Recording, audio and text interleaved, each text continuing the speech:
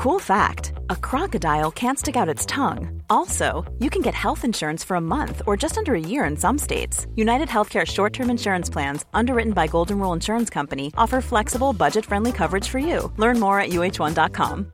Finding your perfect home was hard, but thanks to Burrow, furnishing it has never been easier. Burrow's easy-to-assemble modular sofas and sectionals are made from premium, durable materials, including stain and scratch-resistant fabrics. So they're not just comfortable and stylish, they're built to last. Plus, every single Burrow order ships free right to your door. Right now, get 15% off your first order at burrow.com/ACAST. That's 15% off at burrow.com/ACAST. This is The Guardian.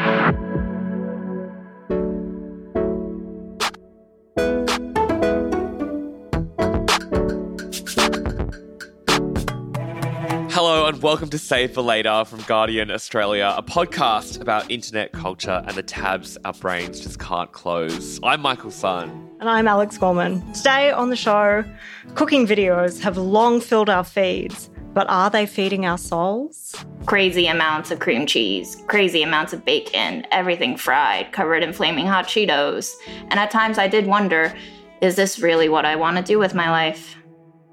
But first, Michael, it's never far from the discourse. The debate has been raging online for years and years. Why is the bin chicken the perfect bird to represent Australia? Because the bin chicken is the ultimate survivalist. Embrace the bin chicken like all of us have. We are a nation of bin chickens on the greatest nation on earth, and we should have the bin chicken as our representative.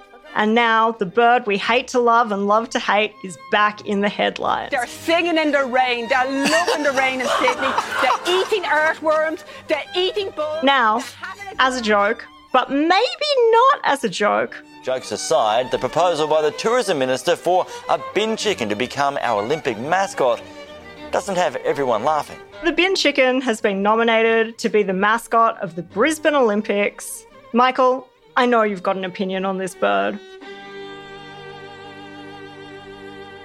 I will just note that you use the phrase love to hate and hate to love. I would describe my relationship with this bird as more like hate to love and hate to hate. As with too many things these days, my take is there are too many takes. I feel like I come on this show every week and I'm just like becoming this absolute Grinch where I'm like, stop talking, stop discoursing, stop sharing your takes. We get it, it's an ibis. We get it, it's a bin chicken, whatever. It is ugly, it's ecologically vital. I see all the points, blah, blah, blah, blah, blah, blah. I feel like the discourse is chuggy.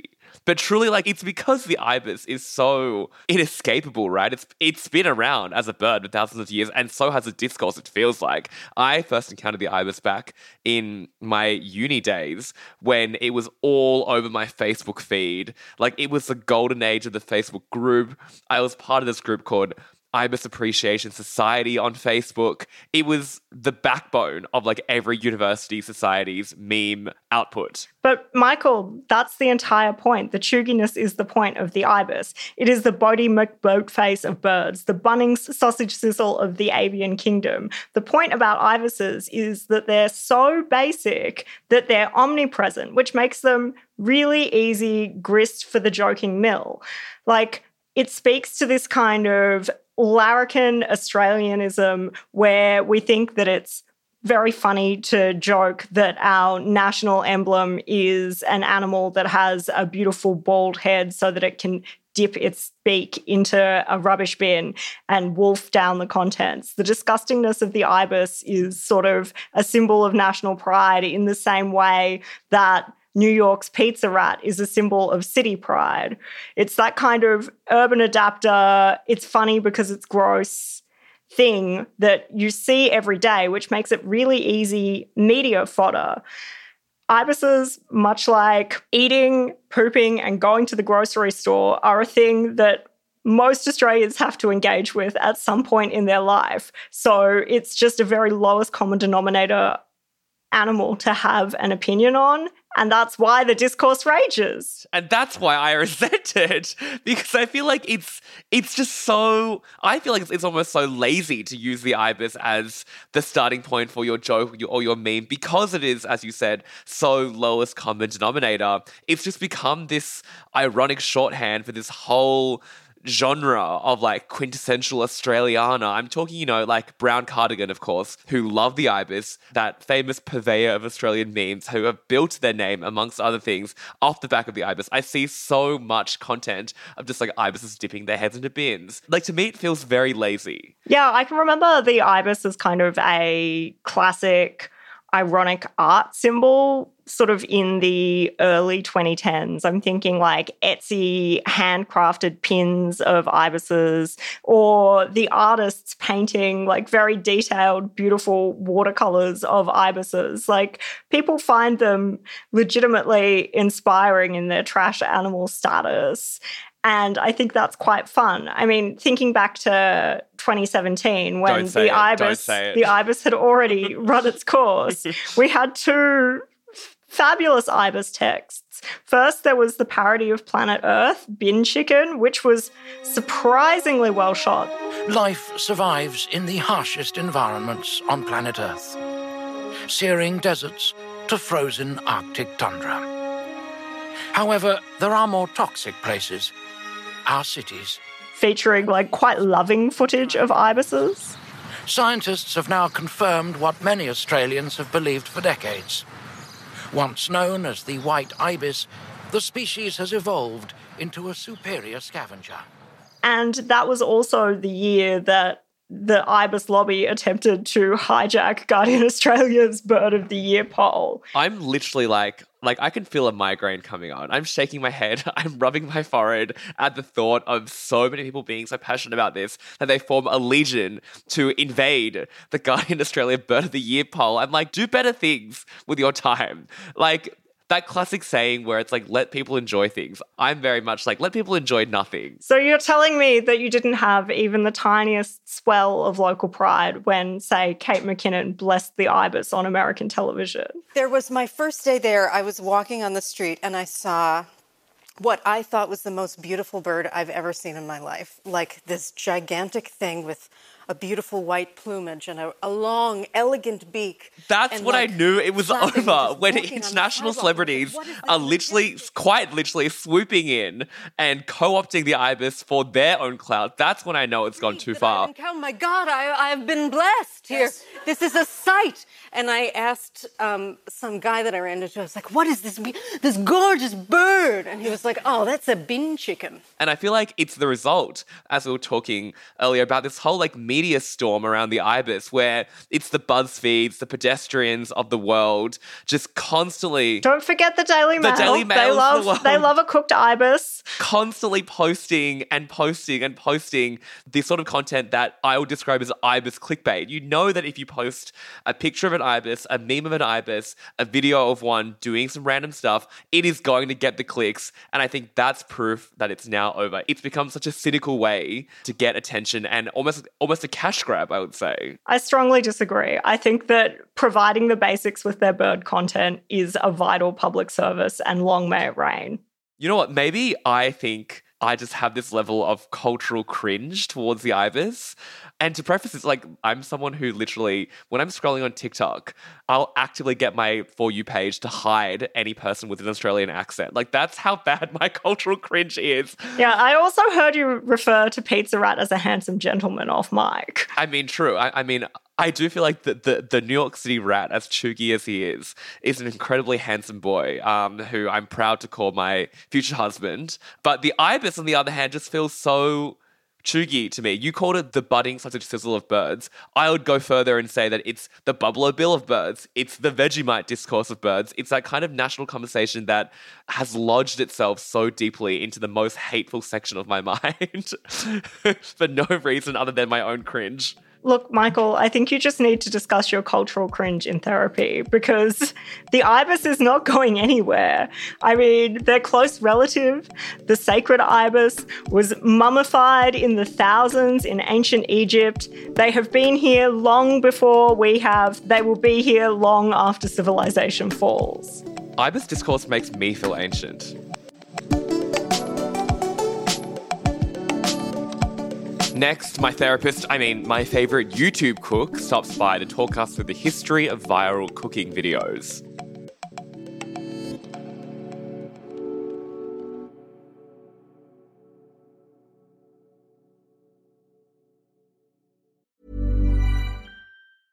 Cool fact, a crocodile can't stick out its tongue. Also, you can get health insurance for a month or just under a year in some states. United Healthcare short-term insurance plans, underwritten by Golden Rule Insurance Company, offer flexible, budget-friendly coverage for you. Learn more at UH1.com.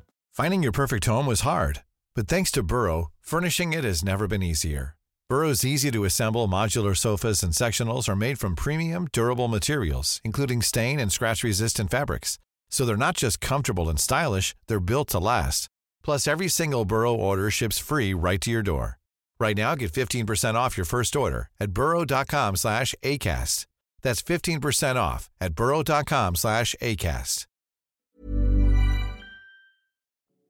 Alex, on the show today, you know that I talk to you so much, you specifically, about this YouTube series called Budget Eats. It's like 2-hour-long videos of this incredible cook called June Xie, just taking $25 and making a week's worth of meals. I would say I watch it almost as like self-soothing at 1 a.m. when I can't sleep. Like, I'm addicted to this show.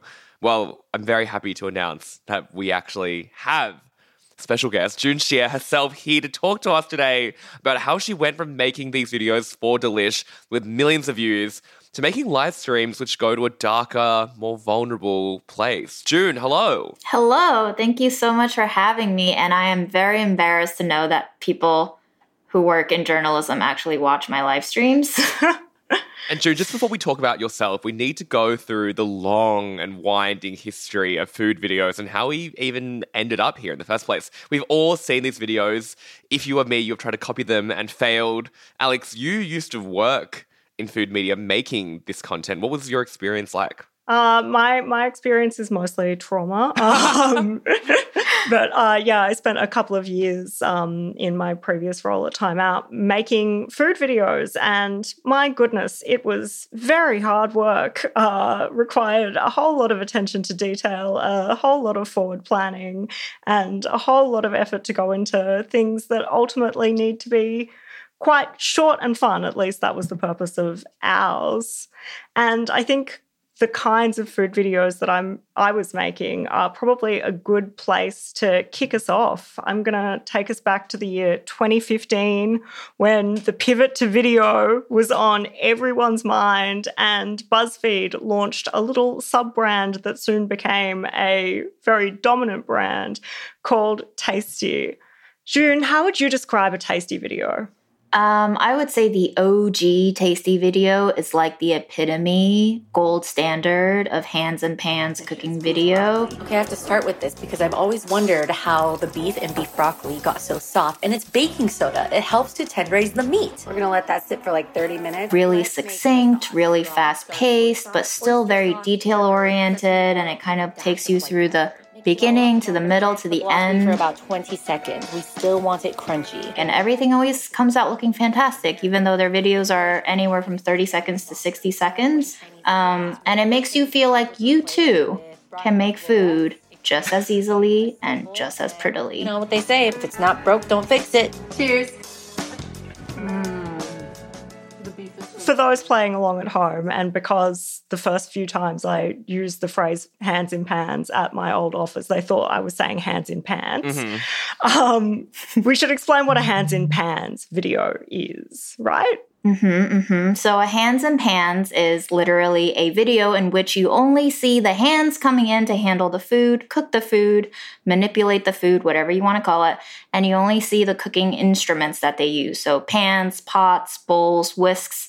You don't see a person, there is no head, there is no body, it's just hands. And so it's always filmed in this kind of first-person perspective where if you were to look down at your own hands, that's kind of what you would see on screen is you can pretend that it's your hands doing the cooking. And then if you are to zoom out on a hands in pans video, what you will see is a very elaborate rig suspending either a smartphone or a very fancy camera over the top of a cooking bench. Mm-hmm. You know, kind of cantilevered Grand Designs-esque setup. These videos were all the rage, as you said, in the kind of like mid-2010s. It felt like one morning I just woke up and my entire Facebook feed was just dominated with these kinds of videos. And it almost felt as if it was ushering in this like new era in food media, right? Because I think up to then, and especially in like the 90s, early 2000s, it was like the era of the celebrity chef. It was like all these like British chefs like Jamie, Gordon, Nigella. They were who you turned to, whatever genre of food you were cooking, to kind of like have a look at what to do. But then here, it gets rid of the person altogether. Do you think that this was almost kind of like an intentional choice to propagate that idea, like to quote Ratatouille, that anyone can cook? I mean, I don't know, because I only joined food media when I was burning out of the restaurant industry. So that was in early 2018 that I joined Delish. And I think Tasty and Delish shared a lot of the same characteristics in terms of churning out those hands and pans cooking videos. And very much from a Delish point of view, we do want to make the audience feel like they too can be a cook, and a very proficient cook at that. So I think that kind of first person perspective with the hands and pans was definitely trying to get at that feeling of you are capable. See, you're already doing it just by watching. When a cooking video is so compressed, when it lasts 30 seconds to 60 seconds, do you think that that's something that people cook to, or is it more a video as entertainment? I think it's a bit of both, which is why it's so successful and why people gravitate towards it. It's at the same time reality and not, right? Because there's a huge manipulation of time there. Yes, you are cooking this recipe from start to finish. When we shoot one of these, it takes us anywhere from an hour to 2 hours, depending on the complexity of the recipe. However, the fact that you are speeding through the footage by fast forwarding through it and just crunching that, 30-minute time in the baking oven into like a split second of tray's gone, tray's back, food's here, certainly gives people this idea that like cooking is way easier than it actually is. If anybody took a look behind the scenes at what goes into filming one of these, I mean, they would probably think twice about making that recipe. So we're talking an hour to 2 hours of just the kind of cooking that you speed through. I don't know. It's just you don't see any of the struggle behind some of the more viral recipes, I would say, just like ridiculous Frankenstein recipes of a pie inside a cake, inside a donut, inside a bagel, inside a, I don't know. But those are monstrous recipes, both in their final form, they are monstrous, and in their creation, terribly monstrous. I don't know why we ever decided to do that, but I guess, it gets us the numbers, it gets us the views, it gets us the eyeballs, which in turn means ad revenue. So who doesn't like a little bit of extra money? I mean, it definitely does feel like in digital media, there's that sense that it needs to keep going up and up and up, and you need to add more and more and more, because eventually people get used to the same thing and then they want to see an even worse Frankenstein creation. I would almost describe a lot of these meals as like stoner meals on crack, where it's like you're putting everything you're going to eat when stoned into like one giant turducken. Yes. But then it still somehow looks kind of pretty, but also monstrous. That reminds me of kind of almost an earlier era of food video, back when, YouTube was really in its nascent days. There were lots of just like individual creators trying new things, literally throwing food at the walls. I'm, of course, talking about Epic Mealtime. Oh, good Lord. Online cooking show. Got the Magnum of Jack Daniels about to change the game. What you know about cooking? Breakfast. Wake up. Wake the up. That channel started in 2010. I think that had a big impact on my upbringing, and it's why the way I am now, aka insane. About to make a dangerous chili. What you know about that? Previous level safety conscious cooking shows? You ain't got what we got. Did we all watch these kinds of videos back in the day of like just people doing the most insane things? I wish I didn't. Every time I saw a new episode drop, I, for some reason, would watch it to the end, and every time afterwards, it gave me the feeling of like the guiltiness of watching porn sometimes too. It's just like, I don't know why I just watched all of that. I don't even think I enjoyed it, and also I have lost complete trust in humanity and faith in humanity. Yeah, as someone who comes from a restaurant background, and I imagine cares passionately about making food that tastes good, how do these extreme food videos make you feel? disgusting. Is there any other way they were meant to make you feel? I just don't think so. I don't think anybody wants to eat that much bacon under that much cheese stuffed into that many donuts. What else did they use? Was it like huge amounts of hot sauce or barbecue sauce? Like sauce. Yeah. The way they said sauce. And pouring booze into everything they could think of. Ah, yes. I once heard a rumor they were secretly underwritten by a bourbon company. I would not be surprised. I don't know what the intended value in it was except to shock. And it sure did, but it got old after a while. And I feel like the people involved in creating that kind of content also got old and their bodies were like, please, no more. And, we got to hit a wall. And I am thankful that we hit that wall. Well, I feel like Epic Mealtime is something that, slots really neatly into, Alex, you were talking about the two different categories of food video, which are educational versus entertainment. Epic Mealtime, obviously, quote-unquote entertainment only, but then it kind of gets co-opted later into the decade by something like Bon Appetit, right, where they take that very scrappy YouTube style but actually apply it to a giant media corporation and turn it into a much more slick product. Yes, I think so. Bon Appetit also operates on I would say they operate on a classier level. It gives me the vibe of like very much well-off-to-do, urbanite, young, business professional. I have the means to spend $80 at Kalustein's on very specialized culinary ingredients that are not available elsewhere at your normal supermarket. I would say working at Delish, we serve a different kind of audience for sure. But even at Delish, we definitely see the rain-down effects of stuff like Epic Mealtime, just crazy amounts of cream cheese, crazy amounts of bacon, everything fried, covered in flaming hot Cheetos. And at times I did wonder, is this really what I want to do with my life? So something that's kind of interesting about the contrast between those hands in pans videos and then the more sort of YouTube style is that the YouTube style involves actual human anchors and personalities and does actually mean that if you have an existential crisis about whether or not you should be putting flaming hot Cheetos as a crumb on a chicken schnitzel, you can see the pain in the host's eyes. What has it been like to see the personality, I guess, come back into making videos about food? I think that's the pull of YouTube, right? YouTube audiences thrive on consuming the personality behind the content. It's never just about the recipe. It's never just about the history. It's about who's presenting it and how they're presenting it and how, in a way, they present their content as a part of their own identity. And I think that's what people really gravitate towards. Let's talk about Budget Eats, which is that series we're talking about now, where you have been filming yourself, directing yourself on camera. Hello, and welcome back to Budget Eats, this time Food Pantry Edition. You ready for this? I'm not really ready, but I will lie to you and say that I am. First things first, let's prep some items. Whenever I get bananas, I like to tear open the bag and tell us about the circumstances around the creation of that, because I know that at first Delish had some hesitancies around whether it would fit into the Delish brand, but then eventually, of course, the experiment, if you will, paid off during the pandemic.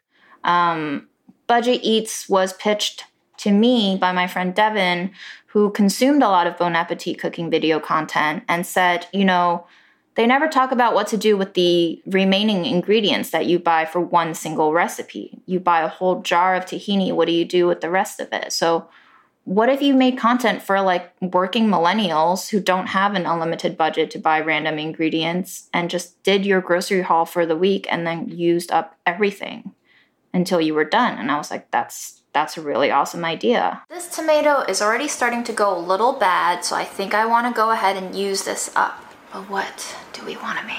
Because we do have bread this time around, the first thought that came to mind was a BLT. But obviously we don't have bacon or lettuce, although we do have cabbage. Unfortunately, we didn't get to that until the pandemic hit and we started scrambling for content ideas because we couldn't collaborate on sets anymore. And our director of video now, Julia Smith, was like, I remember you being interested in Budget Eats. Do you still want to do it? And I was like, sure. What else is there to do? Let's do it. And that's how I started. The first episode was shot on my cell phone. And I gave our poor video editor about 11 hours of footage. Which, if you watch the first episode of Budget Eats, he slimmed it down to 38 minutes. I do think that I broke him as a result of that. Nobody told me how to shoot this. Nobody told me just grab 3-4 seconds of a single cooking scene. I just let my cell phone roll until the battery ran out and died and the phone overheated. So it was a learning experience for all of us. Obviously, these videos aren't 11 hours long, but they are, especially for kind of, I guess, a more traditional food media outlet, long. How do you keep people entertained and engaged? And just quick side note, I would watch 11 hours. We've had so many people say, just give us the unedited footage. Stop taking so long and putting out these videos. We also have comments like, doesn't this girl have 15-minute videos anywhere? To your question, I don't know how we keep people engaged. I just shoot the days as they go on. And I think the content kind of unravels in such an organic and strange and unpredictable and unfiltered way that people are just like, I have to see what's going to happen tomorrow, because she only has eggs and like a handful of broccoli and some leftover sweet potatoes. Like, what in the world can she possibly make with those? It's like a MasterChef challenge every day. It's like that, and I feel like there definitely is the survival element. I think sometimes watching your videos can feel like watching a show like Alone or something, where it's like, how can this person do it? It's almost like an endurance challenge. Mm-hmm. But then at the same time, you also get so many people in the comments professing how you've changed their entire outlook on cooking and their approach to food wastage and food sustainability, I guess. It's fascinating. It's fascinating because you're right. So many people have written in to say I changed their way of cooking. But to me, this is always just the way that I cooked. I grew up in an immigrant Chinese household. Written recipes was not a thing at all. And I have the story of being in the 3rd grade. I immigrated here in the second half of 2nd grade, so I barely knew English at this point in the 3rd grade. My mom didn't know English either. I was given a homework assignment of contributing a family recipe to the class cookbook. My mom and I stood up maybe until 3 or 4 a.m. trying to write a recipe in Chinese and then translating it into broken English to the best of our abilities. And I handed it in next day, dead tired.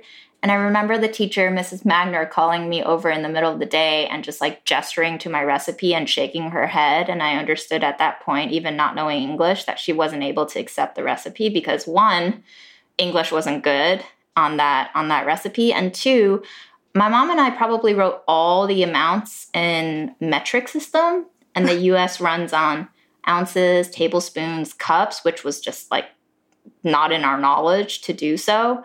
So it's really, really ironic that I work in food media now and develop recipes for a living.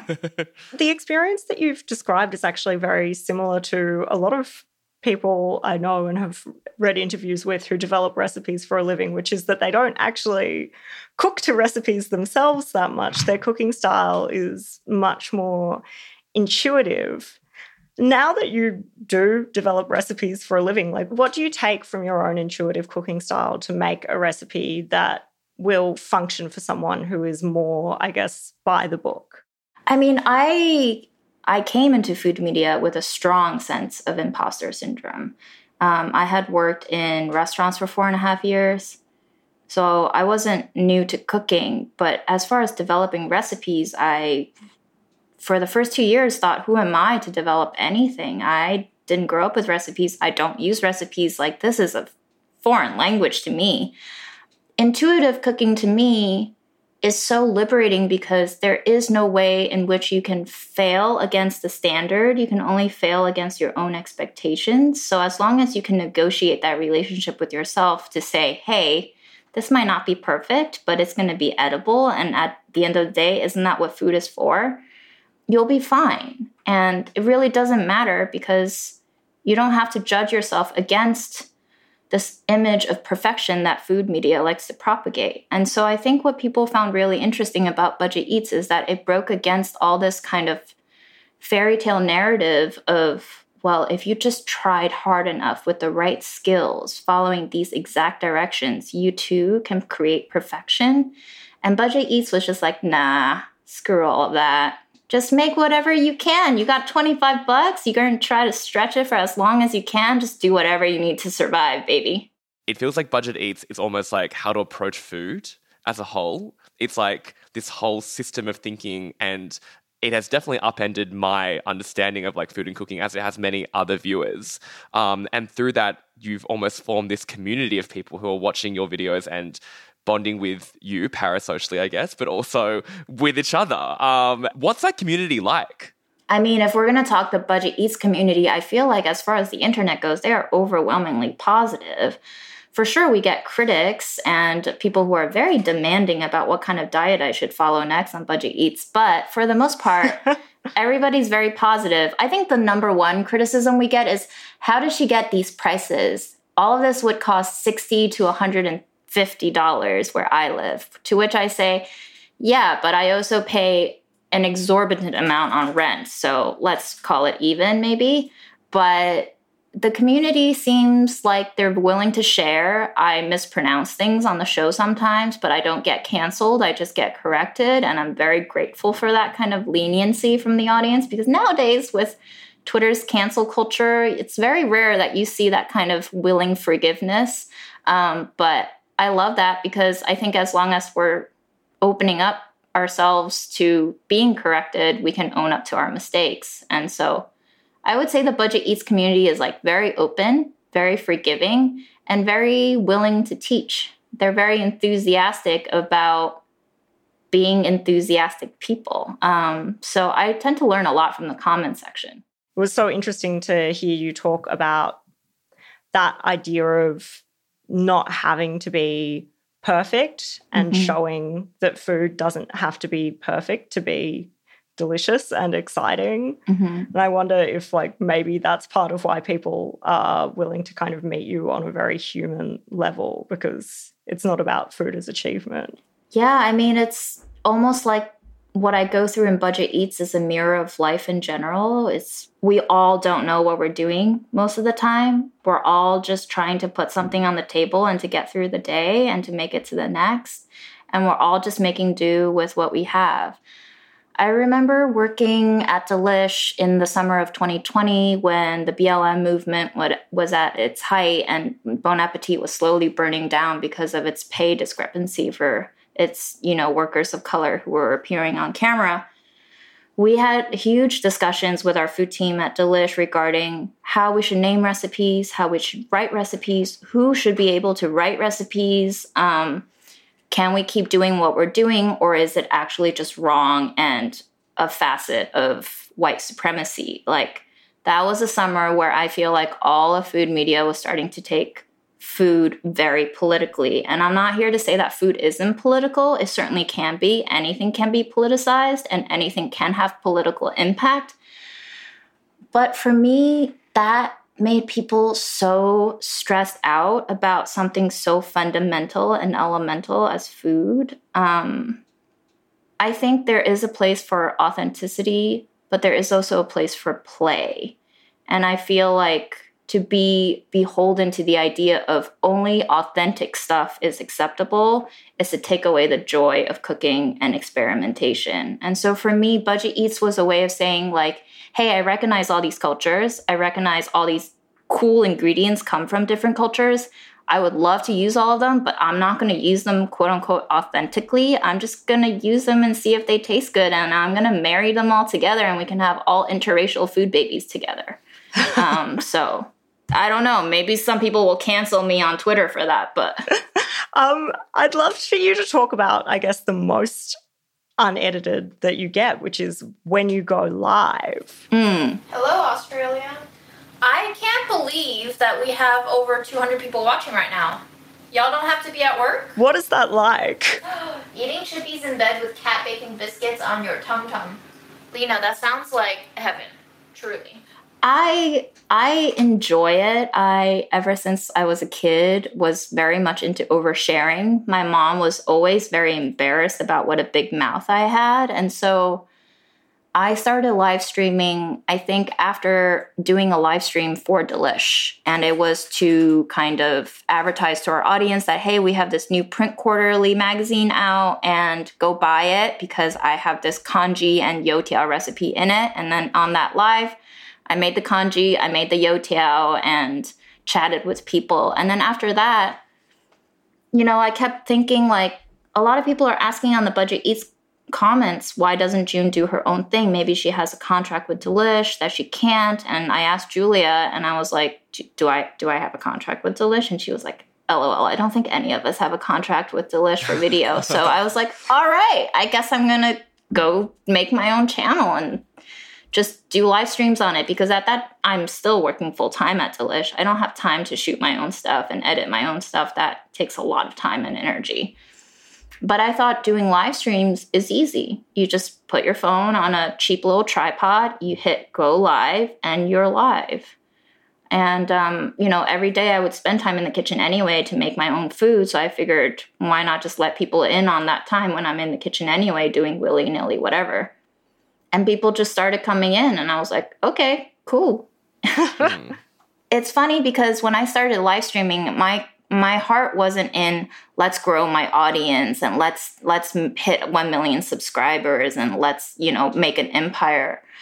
I started the live streams because the therapist I was seeing at the time said I needed to be more social or else my depression will like eat me alive. And I said, well, we're still in quarantine and I don't feel comfortable hanging out with friends anywhere.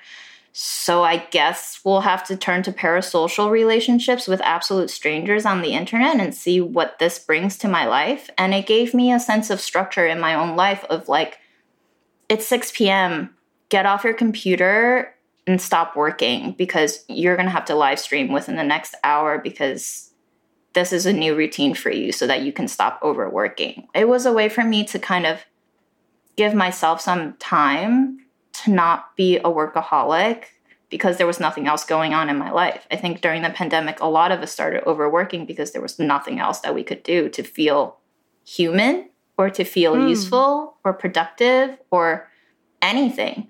So that's how the live stream started. Now they took on a completely different nature as time went on. They became very personal, especially after my mom passed. And I used them as a way to not feel alone. And they were very, very much a crutch for me in that moment of just absolute loneliness and despair. So I don't know how I intend my content on my own platform on YouTube. I don't really intend. And I think that's what makes it interesting is I considered going live streaming on my own channel as a form of professional suicide, is what I described it, because it ruined the perception of people had that people had of me on Budget Eats. I've had quite a few viewers say that after they watch my lives, on which I can be very straightforward, transparent, and absolutely depressing and bleak, that they couldn't watch it anymore because it ruined for them what Budget Eats is. So the kind of professional persona and the personal persona and the conflict and the discrepancy between the two is very interesting to me. I mean, I don't think people watch my live streams for the cooking content, really. I think they watch them for the company because we're all so freaking lonely these days. But it's fascinating because people do still say they learn stuff about cooking and about kitchen tools through watching the live streams. And I think, you know, it's just all part of life now. Particularly, like, cooking has this emotional role in people's lives and almost a sort of childhood nostalgia. Like, a live stream, more than any other way of conveying and talking about food, creates the feeling of, like, cooking at your parents' side, how you learn to cook, like, cooking within a community. Yeah, absolutely. A lot of viewers on my live streams have said it's just like sitting with a friend in her kitchen. I mean, on some of these live streams, I don't cook. I just eat or snack on stuff or pet my cat. Or I think in one, I just like worked out. It was very strange. I don't know what I was thinking. Honestly, I think the pandemic all did something loopy to us. So that's fine. It's all okay now. Let's normalize it. But I mean, sometimes it's not normal. Like after my mom passed, I spent 6 hours one day shredding papers that she had kept from 1997. And people watched that. Some people watched it for all 5 hours. Like, I would ask the viewers, are you okay? Why? It's one thing for me to put this on. It's another for you to sit here and watch 5 hours of a stranger shredding papers. Do you watch live streams? I don't. And in the beginning, I used to replay my own live streams just to read people's comments because the live stream would have a live chat box. But after a while, honestly, it got very taxing. And also, you know, there are some ugly parts of myself on the live streams that I'm not proud of or, you know, that make me cringe a little bit. And it becomes very difficult to be that transparent to yourself sometimes.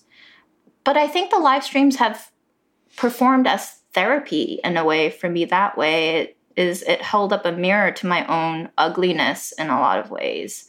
Even the things that you might not be able to willingly share in therapy just comes out organically because the phone is live streaming, it's rolling, and, you know, things pop up, emotions pop up, and you're not able to stop it. And that's just how I roll. So now it's out into the internet forever and ever, and strangers know how I behave now in my worst of times, and that's not something you can take back. And so in a way, I have to own up to those ugly parts of me, and then I have to ask myself, do I continue doing that? It gets very introspective. It's kind of a mind fuck.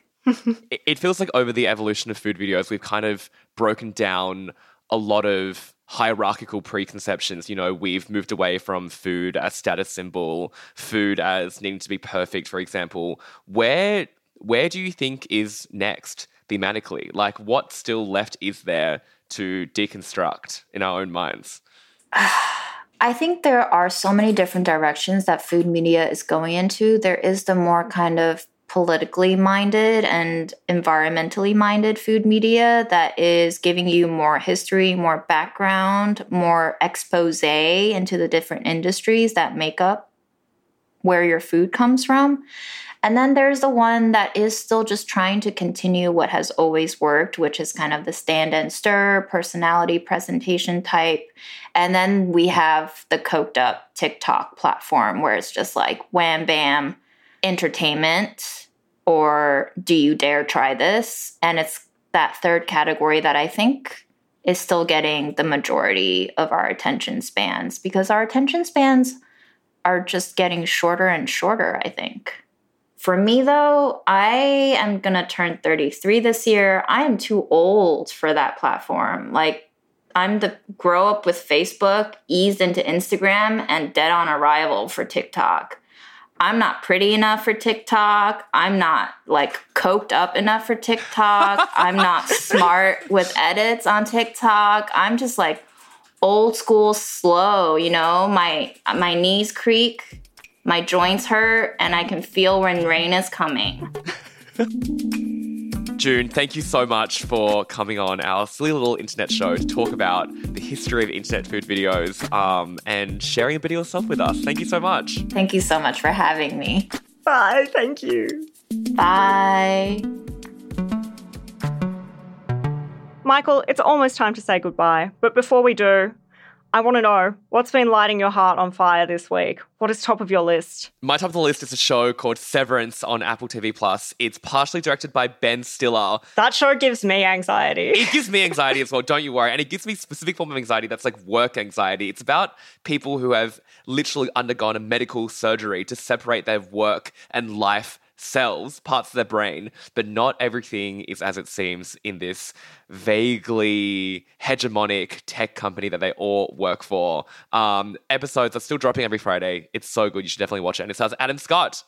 Alex, what show are you recommending this week for us? Yes, I am also recommending a show, and it is also kind of a work show because it is my favorite genre, the glossy, unrealistic magazine fantasy show. It's called Minx. It's set at a feminist porn mag in 1971. There are so many penises on screen. It's almost overwhelming. It is funny, it is silly, it is absolutely not how media functions in any way, and that is why I like it. Thank you so much for listening. If you like the show, you should absolutely subscribe to Save for Later wherever you get your podcasts. This episode was produced by Miles Herbert, Jake Morecambe, and Joe Koning, who also handcrafted the music. We're going to be here again next week, working through our tabs once again.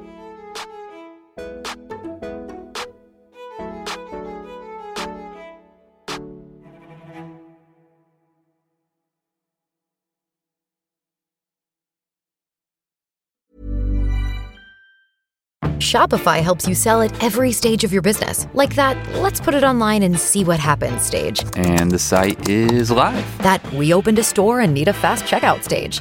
Thanks. You're all set. That count it up and ship it around the globe stage. This one's going to Thailand. And that, wait, did we just hit 1 million orders stage? Whatever your stage, businesses that grow with Shopify. Sign up for your $1 a month trial at shopify.com/listen.